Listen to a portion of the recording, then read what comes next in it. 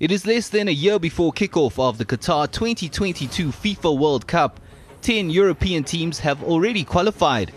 For 10 more, who finished second in their qualifying groups, plus 2 who made it via their UEFA Nations League rankings, there is still a chance to book their ticket to the spectacle in the Middle East. Out of the 12, only 3 will progress from the playoffs.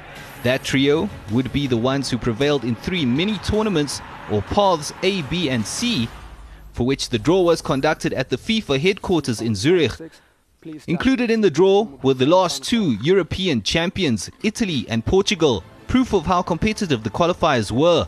One of them will not be at the World Cup next year, as they have been drawn in the same path and will potentially clash in the Path C final. That if Italy can get past North Macedonia on home soil and Portugal beat Turkey at home in their semi-finals. 2 British teams could clash in the Path A final, as Scotland and Wales have been drawn together. Scotland play Ukraine in their semi, Wales face Austria. Hosts of the previous World Cup, Russia, hope to book their spot in Qatar. They take on Robert Lewandowski's Poland in their Path B semi-final, while Sweden take on Czech Republic.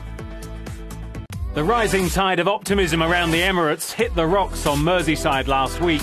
Expectations adjusted by the 4-0 defeat at Anfield. Classic counter-attacking football from Liverpool and a chastening night for Arsenal. A reminder of the work still to be done, perhaps. But this week's tonic is a return home where the Gunners haven't lost since August to face a Newcastle team that hasn't won all season. Premier League, every game is hard, it's difficult. They have some great players. Joe Willock, who left a few months ago, Alan Saint-Maximin as well, is a great player. We just have to stay focused and serious, and like I say, if we respect the game plan and we are good on the pitch, it's going to be good for us. Through their failure to beat Brentford, Newcastle dropped to the bottom of the Premier League. But they did at least show the desire their fans demand and attacking promise that suggests the team can dig themselves out of trouble. If the fact the Magpies have lost their last 6 games against Arsenal without scoring might take the spring out of their step, there is one rather more welcome negative. New boss Eddie Howe's latest COVID test cleared him for his first appearance in the dugout. Matchday 13 of the Premier League comes to you live on Your World of Champions. Catch every single game on SuperSport. After a string of 4 matches without a win, Athletic Bilbao hosted Granada to kick off matchday 15 of La Liga, hoping to get back on track. A win for Athletic Club would take them above Barcelona into 7th on the log before the Catalans played 24 hours later, and they took an early step towards claiming all 3 points. That's been given away. Muniain pulls it across. It's there for the taking, and take it he does. Raul Garcia off the setup from Ika Muniain. A high press from Athletic Club pays off. For much of the opening 25 minutes or so, Bilbao were in full control. It was evident Granada were the team languishing above the relegation spots. But the visitors made the most of their short time on the ball at Estadio San Mamés. As Darwin Machis gets in on goal. Darwin Machis with the strike. 1-1. Darwin Machis playing as an inverted winger today. Granada knew a win would distance themselves from the basement in La Liga. Level on points with 18th placed Elche heading into the encounter. Their counter-attacks with sheer determination saw the visitors turn things around. The initial 10 minutes of the second half was subdued compared to the first, but Garcia brought it to life, close to a brace with what would have been a spectacular strike, but the crossbar came between him and an equalizer. With Nico Williams the starter for Bilbao, it was when his brother Iñaki came off the bench that the hosts stepped up a gear and eventually found the equalizer, with Iñaki heavily involved. And rather calamitously, Granada conceded an equalizer. Athletic Club ended the match a player down after Inigo Martinez was sent off and time added on, but Bilbao held on to steal a point following a 2-2 draw. Athletic Bilbao and Granada played to a stalemate to open La Liga matchday 15. Alaves and Celta Vigo continued the action while Barcelona travelled to Villarreal. There is also a big one between Real Madrid and Sevilla to come this weekend, and all of it will be live on SuperSport La Liga. Real Madrid are at the summit of La Liga with a game in hand, a point above Real Sociedad, while their next opponent Sevilla are in third. Defending champions Atletico Madrid are in fourth place. Athletic Bilbao missed the chance to leapfrog Barcelona. They are stuck in 8th place with Barcelona in 7th. Granada moved away from the relegation spots, up from 17th to 16th, but they are still just a point above Elche, who are in 18th place. Elche are joined by Getafe and Levante in the relegation spots. TS Galaxy will host Cape Town City in a DStv Premiership fixture at the Mbombela Stadium this weekend, with one thing in mind: to attempt to move away from the relegation zone. Galaxy has been dancing with danger since the start of the season, as they have hardly moved above the current 14th position they occupy on the league table. After 11 games, the Mpumalanga side has managed 2 wins and suffered 7 losses with 2 draws to reach 8 points. In their last outing, they beat the struggling Solos FC 1-0 to register their second win of the season, and will be hoping that was the turning corner after weeks of negative results. But they come up against a side that is fighting to get into the top 8 and stay there. City is 9th on the table, following 3 victories and the same number of losses, as well as 4 draws to be on 13 points. The Cape side comes into this match at the back of a goalless draw against the high-riding Mamelodi Sundowns, and would have taken some lessons from that game to force a win out of Galaxy. The 2 previous meetings between Galaxy and City show 1 victory for each side, and as the contest reaches the halfway mark, both will want to walk away with maximum points again, as things will get tougher in the second round. Galaxy and City have scored 8 goals each in the league, an indication that this could be a low-scoring match. DStv Premiership action continues on your World of Champions, with Mamelodi Sundowns hosting Sekhukhune United, while Kaizer Chiefs are on the road to struggling Swallows. Amazulu will also hit the road to face Maritzburg United.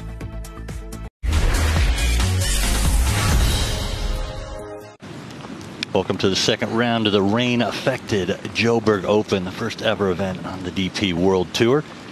With a 2.5-hour weather delay in the afternoon, David Drysdale has this birdie putt at the 9th. Drysdale was on a good run on the front 9.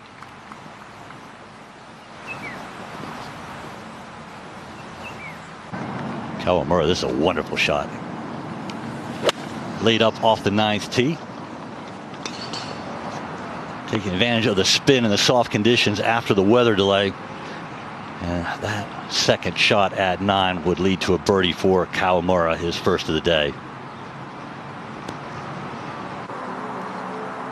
Henrik Braders, birdie putt at the 9th. And nicely done. That was a round of 70. He's on 4 under par total. Yannick Paul, the young German, birdie putt at the 4th.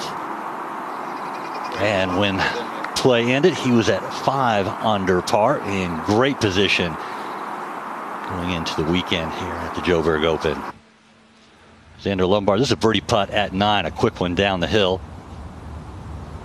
South African coming off of a disappointing season, but he's off to a great start here at the Joburg Open. Didn't make that one, but it was opening rounds of 67 and 67. He's well poised going to the weekend on 8 under.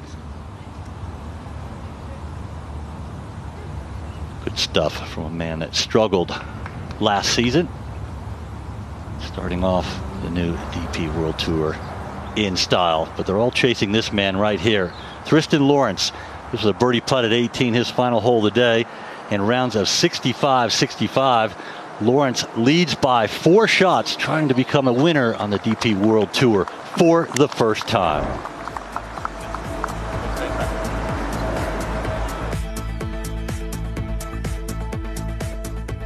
The Sunshine Tour and DP World Tour have been forced into making drastic changes to their co-sanctioned tournaments taking place in South Africa. Concerns over a new COVID-19 variant have resulted in South Africa being placed on a travel red list, which will impact the participation of professional golfers from abroad. The position we find ourselves in now, the Joburg Open will continue. The SA Open will move into a sole Sunshine Tour event for a prize fund of $500,000. which will open the field for a lot more of our players to get an opportunity to compete for that wonderful trophy. And then unfortunately, the Alfred Daniel Championship will no longer take place this year. Next week's SA Open will still take place at Sun City, but will no longer be co-sanctioned by the DP World Tour. The adverse travel conditions for their players to get back to the various countries in the UK has proved impossible to try and navigate at this particular point. So it's a very sad day for us. The Sunshine Tour has applied COVID protocols throughout the pandemic that have ensured the safety of players, spectators and staff, and will continue to do so. I stand 110% confident that all our protocols we have in place, they'll make the tournament safe. Our players will be safe, our caddies will be safe, our staff will be safe, and our spectators that'll join us at the various events finishing off with the SA Open, they'll be safe. Our protocols are firm and we're very comfortable in what we have in place.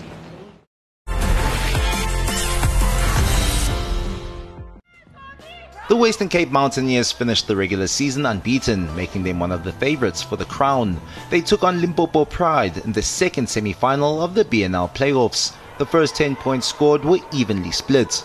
Mphoseswa with the layup to level things up in the first quarter, 5-all. The opening couple of minutes gave the impression that it was going to be a close game, but the Mountaineers took off towards the end of the first and turned up the heat in the second, leading by 7 at half-time. Their advantage only grew as the game went on.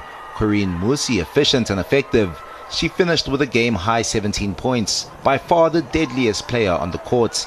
They'll be relying on her golden touch come the final, after easing past Pride, winning by 27 points.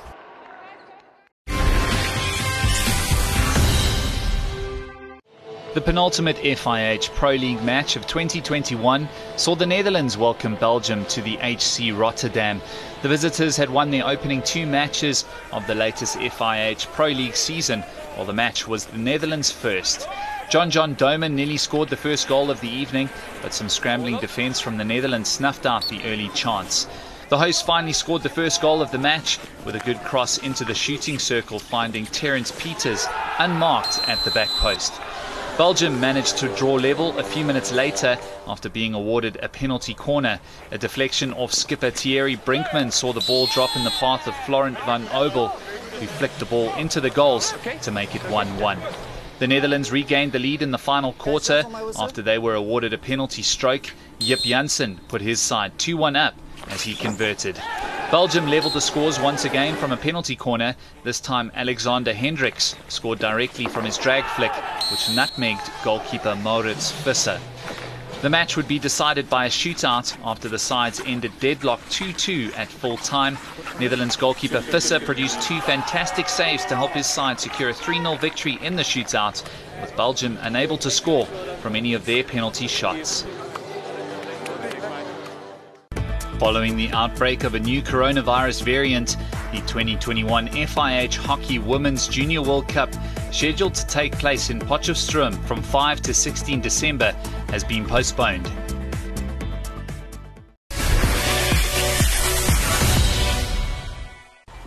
London Roar took a 16-point lead into the second day of playoff match 5, looking to power on after beating Energy Standard, LA Current and DC Trident in Eindhoven.